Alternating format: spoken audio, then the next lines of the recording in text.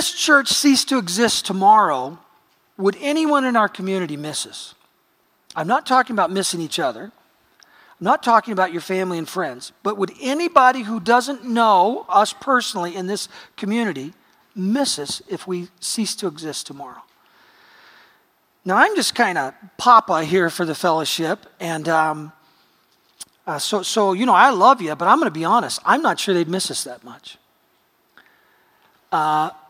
I hope your neighbors would miss you because you reach out to your neighbors and you love your neighbors. But as a church, I'm telling you, they might not miss us that much because we're not involved. We've been great at going across the world and giving to all these things, but we need to walk across the street and care about people in our own community. And things are shifting and changing for us a little bit. We're going to start to operate in such a way that our community would actually miss us if we weren't here. We're going to reach out and love them. And I'm going to vision cast today. I'm going to talk about where the Lord is taking this church and the new things that the Lord is doing among us. And I'm going to use our name to do it, Horizon Community Church. That's the 3 points I have today, Horizon, Community, and Church. Let's pray. Father, I ask that your Holy Spirit would come and reveal to us. Lord, you're so awesome. You just lead and guide. And we prayed and you brought Tualatin Elementary to our hearts, and we get to give and show the love of God. We don't speak Jesus, but they know who we are. We're yours. And we love them, Lord, and you're doing something, and it's wonderful. I pray that your Holy Spirit would teach us, Lord, that you have more for us and show us the things that you have and change our hearts, Lord, to be more like yours. I pray it in Jesus' name. Amen. By the way, someone between services said to me, they said, Pastor, I love the service today. And they're on their way out. They said, I got to tell you this story. I talked to someone in the community, a friend of mine this week, and they said, where do you go to church? And I said, Horizon. And they said, that's the church that loves our school and helps our school so much. He said, where's that? And they said, Tualatin Elementary. And he said they talked for 15 minutes, and she was completely excited that we were caring for them. Don't you think that's what God wants his church to be known for, that kind of thing? And that excites me. Well, first point, we are Horizon. Here's what Horizon means. This is why we named this place Horizon, the place where heaven meets earth. You can look it up in the dictionary in Ephesians. There's a Greek word for horizon, and it means the place where heaven meets earth. Matthew 6:9 is really the crux of what we mean by that. This then is how you should pray. Our Father in heaven, hallowed be your name. Your kingdom come, your will be done on earth as it is in heaven. We are the people of God who are trying to bring all that he has for mankind, for his creation. We're trying to bring it to bear and bring it to people in our communities. We're trying to bring them his love, his healing, his grace, his forgiveness, his salvation, his power for everything that they face. Where heaven meets earth, we're trying to let people see accurately a wonderful representation of God's love in his Son, Jesus Christ. We're in a new day here, and it's a new season. I want to talk about seasons for a moment because it says in Ecclesiastes 3:1, there's a time for everything and a season for every activity under the sun. Now, what I'm about to say as it relates to seasons applies to your life personally, so it might be interesting to you. But sometimes we think of seasons in life too much about, spring, summer, fall, winter. We think of it in terms of, we're young and we grow old, and we think of just those 4 seasons in a lifetime. But really, the truth is, these seasons will happen in our life over and over again. They happen every year in real life, right? Well, in your life, you'll find yourself in one of these seasons several times. And I want to talk about that and talk to you about a season that we're in right now. So a season for everything. Winter is the end of a season where things are winding down. Just think of this for your life and for our church. Winters are necessary. They're going to happen. They're good. They're not bad. But it hurts sometimes when it's the end of something. It's winding down. The end of a way you've always done something before. A new method, a new process has to spring up. The end of a time, your time in a certain place. There are winters that we have in life. We see that, and here it is from Ecclesiastes 3 where it said a season for everything. It says there's a time to die, a time to tear down, a time to weep. There are seasons where things end. We've done ministry here in certain ways in the past, and then the Lord said it's winter for that. And I want to rearrange so that methods will reach the community better. And so we change and we move, and you change and you move in your businesses, in your life. When winter says, okay, it's the end of something. But then there's spring, and this is a time of new beginnings. Really, with 2.10 that we had last year, we had a new beginning. I told you that I fired myself and rehired myself, and we were going to reach out in this community like we just showed up and we'd never been here before. You're seeing a little bit of that today. But this season of spring is the new day. Things happening in a different way. It's a fun time because things are blossoming. The time of new beginnings. In verse 2 it says it's a time to be born, a time to plant, a time to laugh, a time to dance. So here we have the new beginnings. And then summer. This is the hard work in tough conditions. Sometimes, you always want to be in harvest in your business, right? In your life and in your ministry. You're not going to be in harvest all the time. It just doesn't work that way. You might have your productivity line moving up in some way, but you're going to have summers where there's a lot of hard work that comes in, where there's adjustments that are made. And this is a time that is tough conditions. You plant, you water, you fertilize, you trim. And the irony is you see nothing during this season often, right? Because the plant doesn't grow in the summertime like it does in the spring. It's a time to mend, the Bible says in verse 7.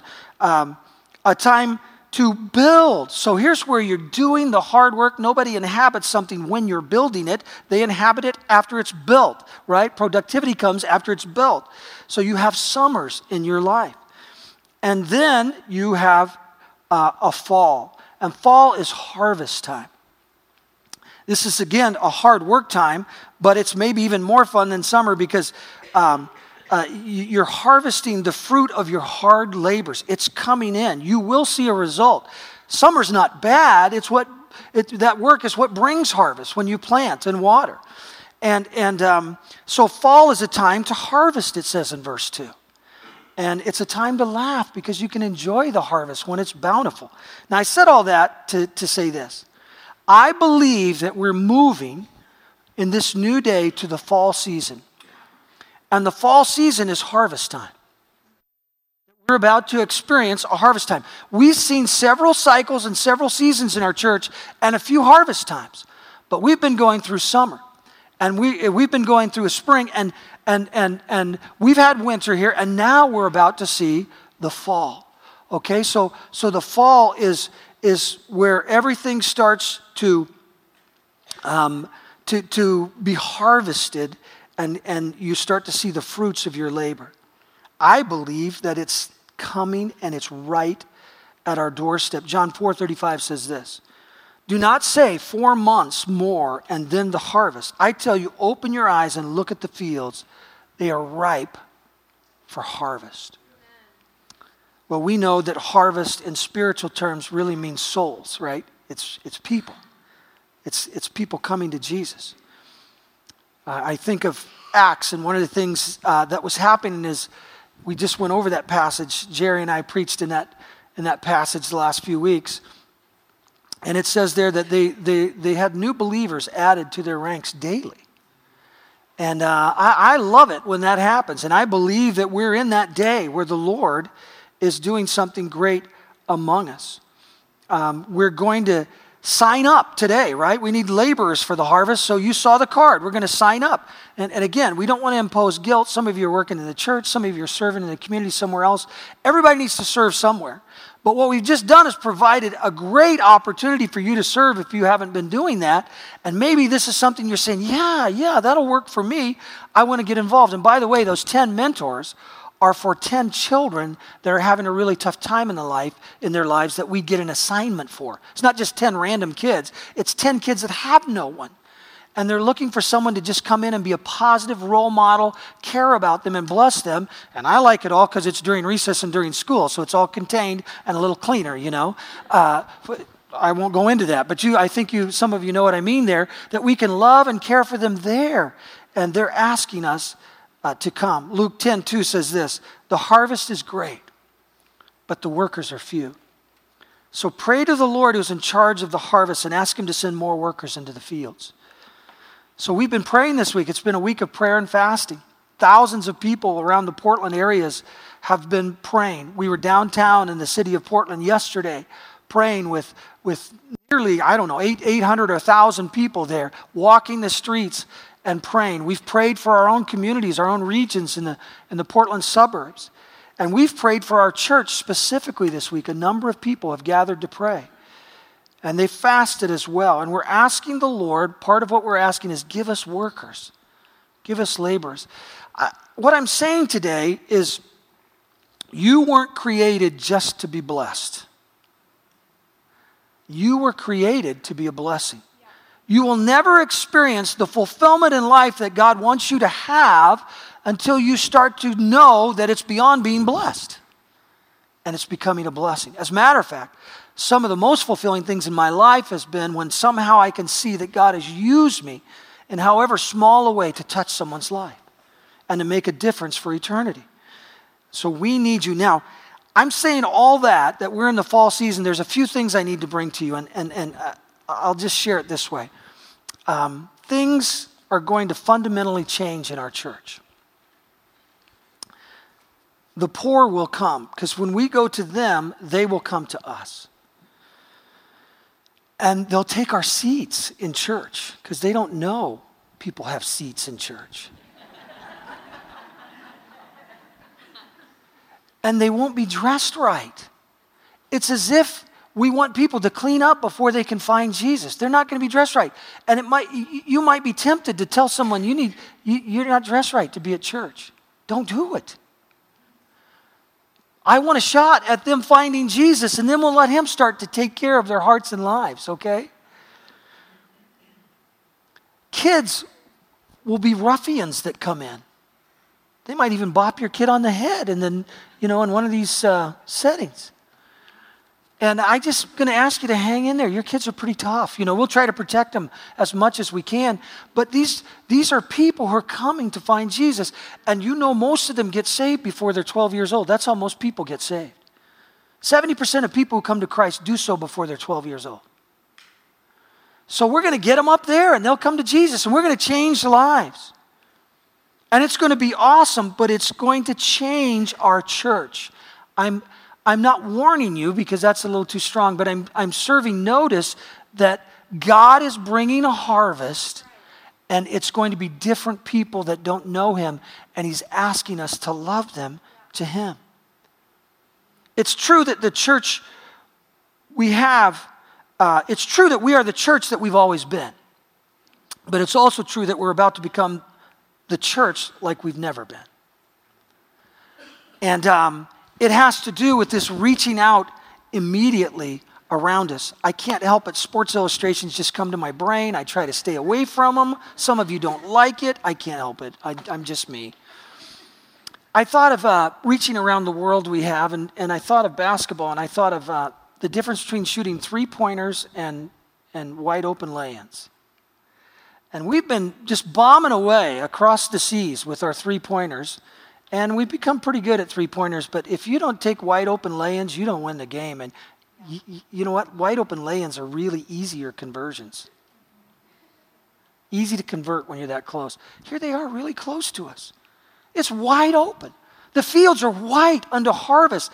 And God's saying, I want you to reach out to your next door neighbor, to these kids that we're talking about, on these street teams that we're speaking of. There's a story of the prodigal son that I love so much because I'm a prodigal who came home and God loved me just the way this story says. Luke 15:20, this young man has taken his father's inheritance. He's gone into the big city. He squandered his money with prostitutes and wild living, the Bible says. And he's broke. He took all of his inheritance and he's broke. He's eating with the pigs, face down in the mud. And he has this thought, maybe I'll go back and maybe my father would just let me work with the workers for a wage. Because surely he wouldn't let me back in the house because I didn't want to be with him anymore. So he starts home, and while he's coming home, he finds a big surprise because it says in verse 20, but while he was still a long way off, his father, and his father is the type and shadow of God here in this story. His father saw him and was filled with compassion. I just want to stop there and talk about filled with compassion for a moment. We forget where we came from. Now, I know that you know about the grace of God, and I think most of you have received it. It's so important to know that he's forgiven you. Don't let the devil beat you up. If it's resolved, if it's not ongoing, it's resolved. It's under the blood of Jesus that Tiffany was singing about earlier. That blood was shed that you might be forgiven, and he's wiped that sin away, and he won't bring it up against you anymore. I know that you know you've been forgiven. At least I hope you do. But sometimes when we've been serving the Lord for a long time, we don't really understand the grace of God coming to others. We get irritated about where they're living. How quickly we forget. Now, I don't want you to go through a long laundry list of how terrible you were, but I want you to think about where you were once. I want you to think about your sin for a moment, not to condemn you, but to remind you of the grace of God that forgave you, and to remind you that these people need that same grace. You've done terrible things. Things people don't even know about, that you don't want to talk about. And you don't have to if it's under the blood, right? Why can't we love people who would come here with the same brokenness and the same sin that we were forgiven of? I don't know why I cry all the time. I don't want to. My daughter was a sophomore in high school, and I was coming to speak in chapel, and she heard about it right here at Horizon. She said, "Oh, Dad, you're at everything." And I go, "Hey, they invited me. She said, "Well, could you at least not cry when you talk?" "I'll try." She's just sick of having me at every meeting she went to. She's awesome. She loves the Lord.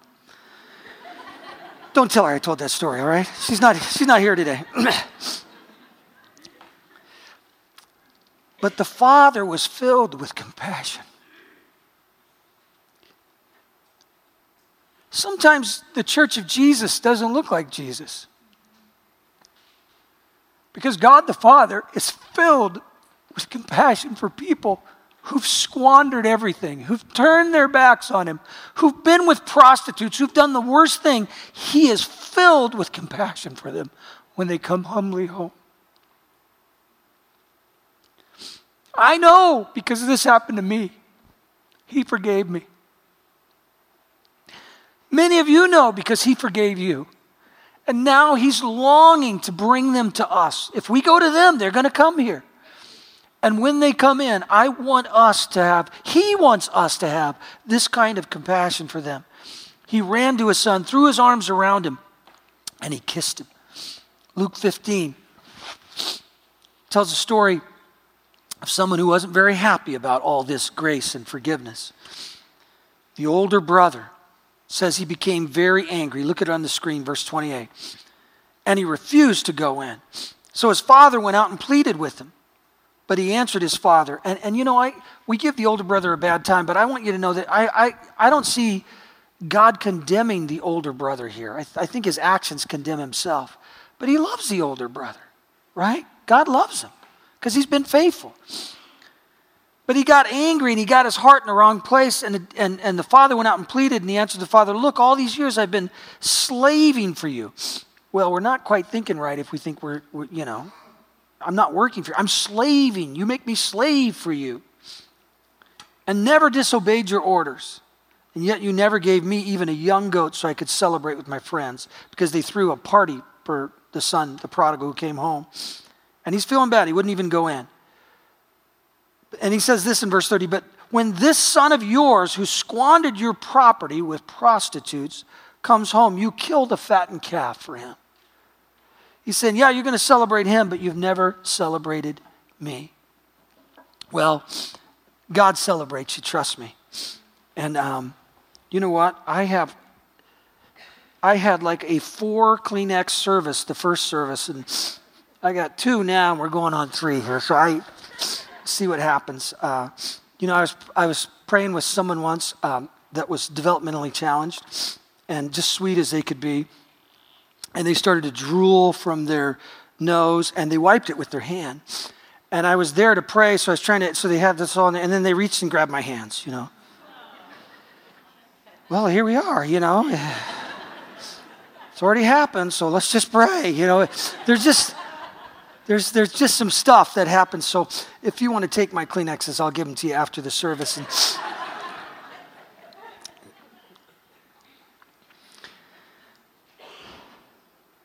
Don't be the older brother.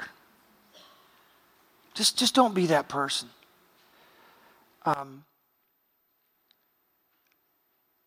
Derry Northrup brought a sermon to us years ago. Some of you who are here know that it was pivotal for our fellowship about the prodigal son. Use this very passage.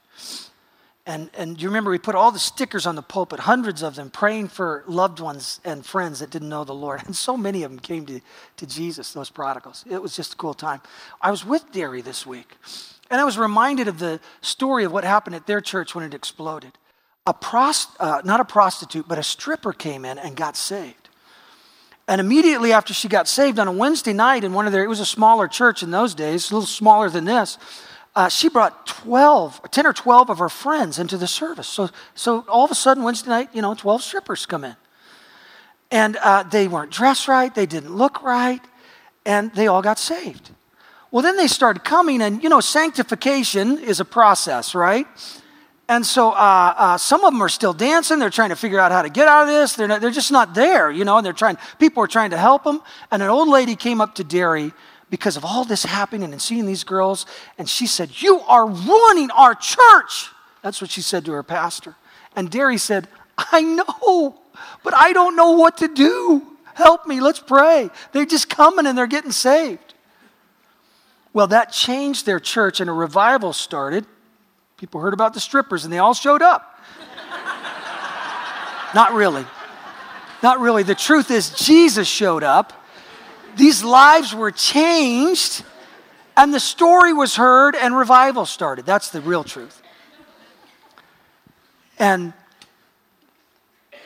that church has grown to become a church of thousands with that as a catalyst in the movement because the church was brave enough to say, we open our hearts to everyone who needs Jesus Christ.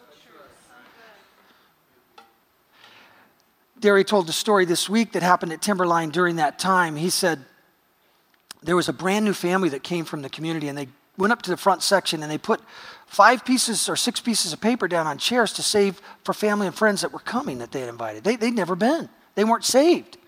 They didn't know Jesus.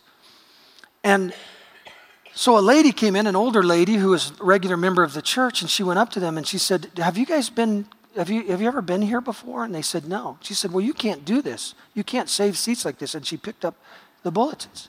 And then she sat, her and her husband, in her regular chair. Luckily, someone behind said, hey, you can sit here. Look, we have this whole section. Sit here.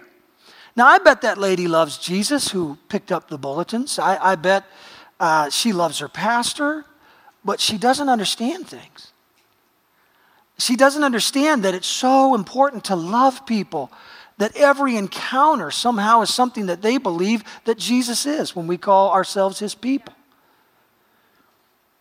Or maybe they would say, I know Jesus wouldn't be that if he's real. Well, they're going to come. And they're going to sit in places where you normally sit. The harvest time is upon us. And God wants us to welcome them with open arms. Matthew 11:28 says this, come to me all you who are weary. All. And I will give you rest.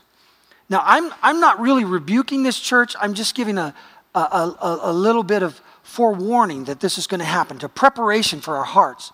Because I know you love people when they come in here. We might miss every now and then, but we hit mostly when people come with love and encouragement to people who show up. Here's a couple of cards that were filled out here in the church in the last few weeks. Surveys. We'll send out, if a visitor signs the card, they'll get a response from us where we try to encourage them. By the way, if you're a visitor and you fill out a card, you get a $5 gas card that we send out. And you know why we do that to every visitor? Because most people in the Northwest think that churches only want to take and they're not givers. So we just start by giving right away. And then if they come the second time, I believe our follow-up is $5 at McDonald's, a $5 card. And We're not trying to buy people. We're just saying, hey, we care about you. We're glad that you showed up. But in the second survey, that was filled out recently, here's one of the responses. The question was, what was the most memorable thing at Horizon for you? And this person said, all of it, being prayed over. God's amazing orchestration of needs being met with the right people, the openness and welcoming of everyone. The desire of strangers to stop and introduce themselves, even in the parking lot. There's something different here. And it was an answer to a long, tearful plea with God that I could find connection with people who not only believed but followed Christ in word and deed. I'm beyond blessed. Another one said this, the first time I attended, I felt so much care and love in the church that I got chills walking through, and I just felt like God was right there. He was with all of us. I actually started crying during church. I could really relate with what was going on in my life right now. You're loving people when they come in here. All we need to do is keep doing that, even though they look a little rougher. Here's a question on one of the surveys. What most influenced your decision to attend the second time? How friendly everyone was there in the church. How they had so much care and love. I love this place. They just got here. This is Horizon, the place where heaven meets earth. When we go out, we are Horizon, and we're bringing Jesus, the love of Jesus, to everybody that we come in contact with. That is our heart. And it's harvest time. It's right on us. Second thought. That was point one. We'll be quicker in the next two. We are community. The two words there, common unity. That's what that means, community. Common unity for some means that they live in the same area. That's what they have in common. For us, we mean a little bit more than just our area. Our common unity is found in Jesus Christ. Everybody who fellowships here. Whoa! Hallelujah. What happened? That was weird. Did you fall asleep back there? Okay. Nobody else did either on that one, I'm telling you. We are community, and our common unity is Jesus Christ.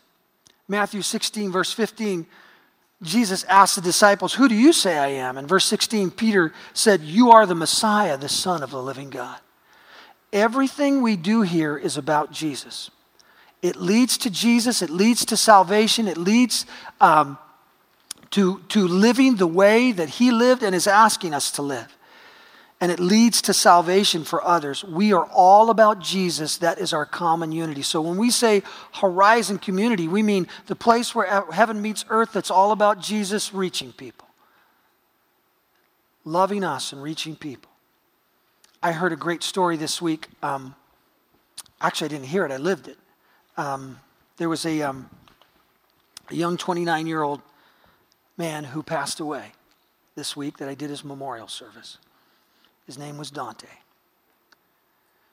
And as I talked with his sister when we were preparing for the service, I realized what this Jesus stuff that's in your heart can do to affect eternity with the people you interact with.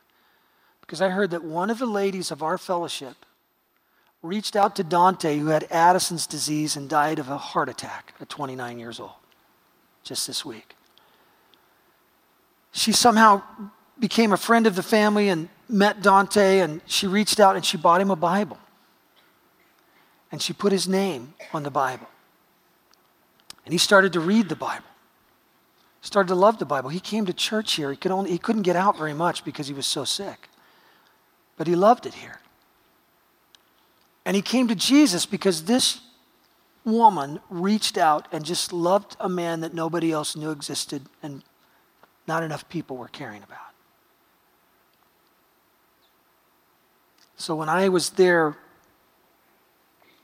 on Wednesday and saw his sister reach over and kiss his head as his body was there at the memorial service, and I realized, you know what, she's going to see him again because the whole family's come to Jesus. Makes me so grateful for a woman, a person, for a people who know that it's all about Jesus. Life is a vapor. It's here today. It's gone tomorrow. I only have so many days left in my life. What am I going to do with them? Am I going to watch football? You can spend some of them that way. Am I going to play video games? Am I going to be just about work for the world? A bigger house? More toys? A good portion of our days, if we're wise, we'll spend them invested for eternity. Those are the things that last. Those things that we give for eternity, our time, our talent, and our treasure. And that's what we're talking about this week. Dante is in heaven today because someone from this church showed him Jesus. And lastly, we are to be the church. The church of Jesus must know the difference between doing things right and doing the right things. Did you know you can do the wrong things the right way? Meaning you can be organized, you can have great processes, you can make sure you live within budget, but if you're doing the wrong stuff, none of that matters.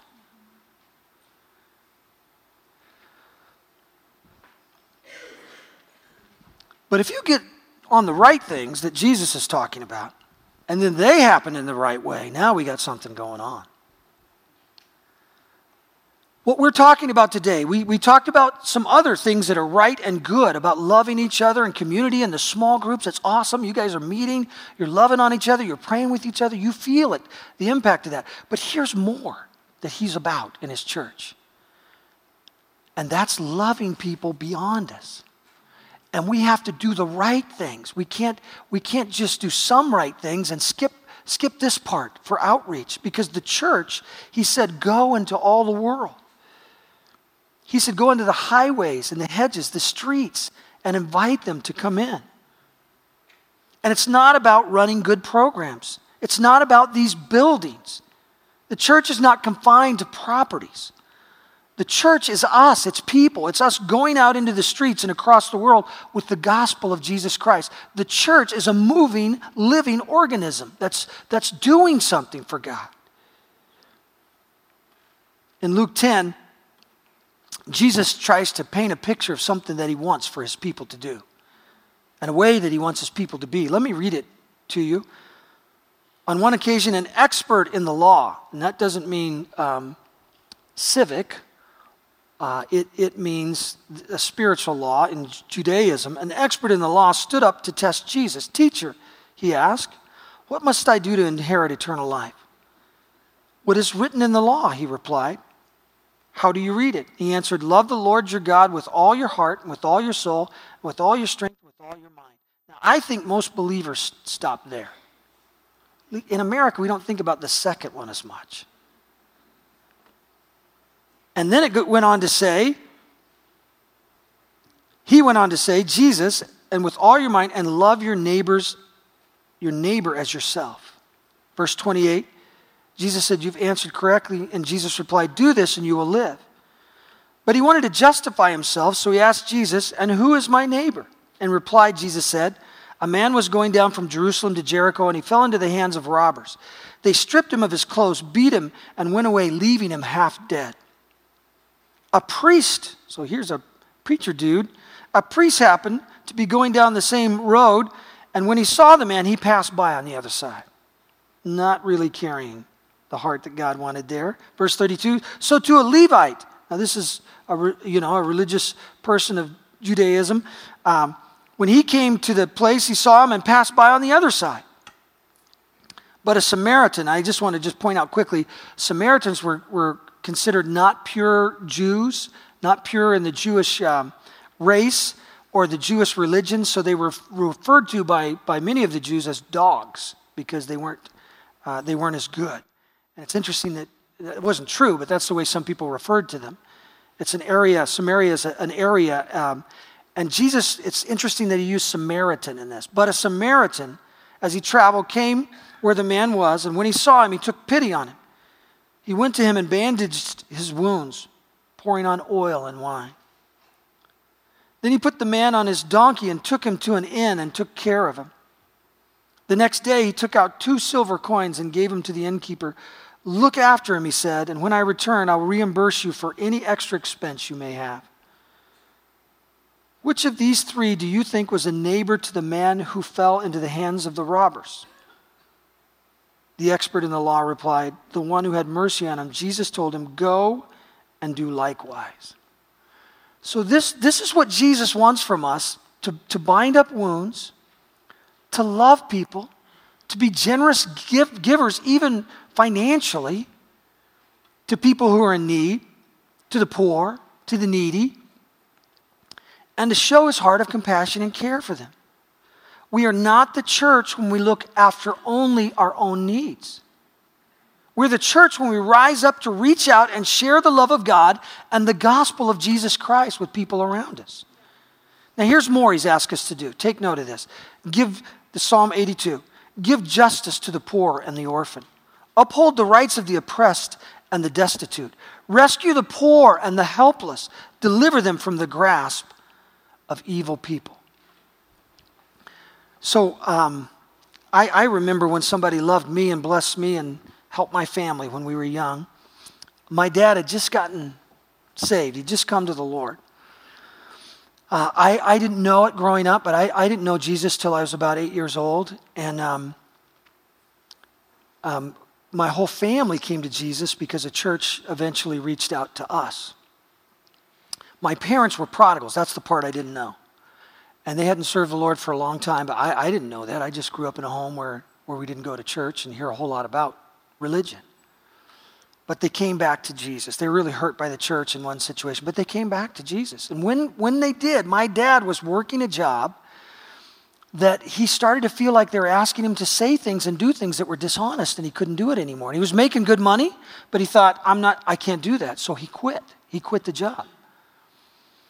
And not long after, we were in need, and we didn't have enough food to put on the table. Just a small juncture of transition for us, but we didn't have food, and it was kind of weird. I remember my mom's frying squash and saying, pretend that it's steak. It's like, what?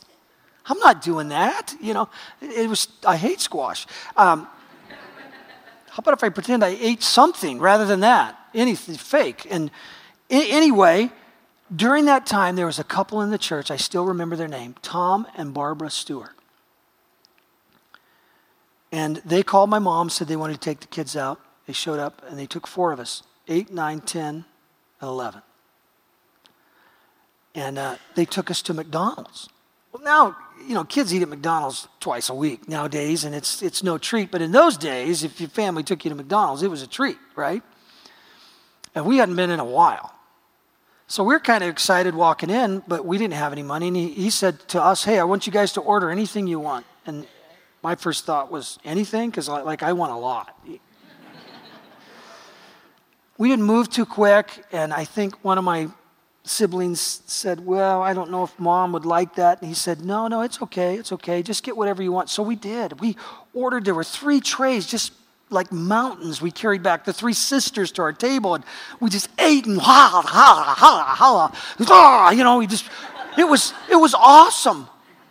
I remember I used to eat 2 Big Macs in one setting with fries up until I was 30 years old. I'm just here to tell you, I'm happy to be alive today. I just want to bring that to you. I can't do that anymore, I'll tell you that. But then they took us from there, and we drove over to a shoe store, and they went in and they said to us, we want you guys to get some shoes. And I said to them, Tom, I don't think we better call our parents or something, because I don't think they would like that. I didn't think they'd want us to try to take advantage of these people. And I remember what Tom did. He got down on a knee like this, and he said, son, God told me to buy you a pair of shoes. Would you want me to disobey God? I said, no, sir, I wouldn't want that happening. He said, then I want you to get any shoes you want. And we got the coolest shoes in the world, PF Flyers. Anybody remember those? Okay, we're older who remember those. Then he went by the store with all of us in his station wagon, and he just hundreds of dollars of groceries. And he let us pick, so there are lots of cookies and chips and candy, you know, just interdisperse. I remember walking in and my mother on the porch is weeping. We're going, look at this, Mom, and look at these, and look at that. I mean, he really fed us. This guy's awesome. Tom and Barbara showed us who Jesus was that day. Because he said all of this was done because Jesus loves you. Proverbs 22:9, blessed are those who are generous because they feed the poor. You know what? We didn't need help as much the rest of our lives, but we sure needed it that time. And that's kind of like people are today. You know, people live in nice houses, and in 2 months they could be on the street these days with the stuff that's going on. And God is calling us to love. So as we reach out to our own community across the street, as we do what God has called us to do, in this new fall season, the harvest is coming. His kingdom's going to be built, His will's going to be accomplished, and the glory is all going to go to Him because we don't want any of it. We want Jesus to have the glory. As a matter of fact, we don't want them thinking that Horizon's awesome because we miss by that much if we do that. We want them thinking Jesus is awesome.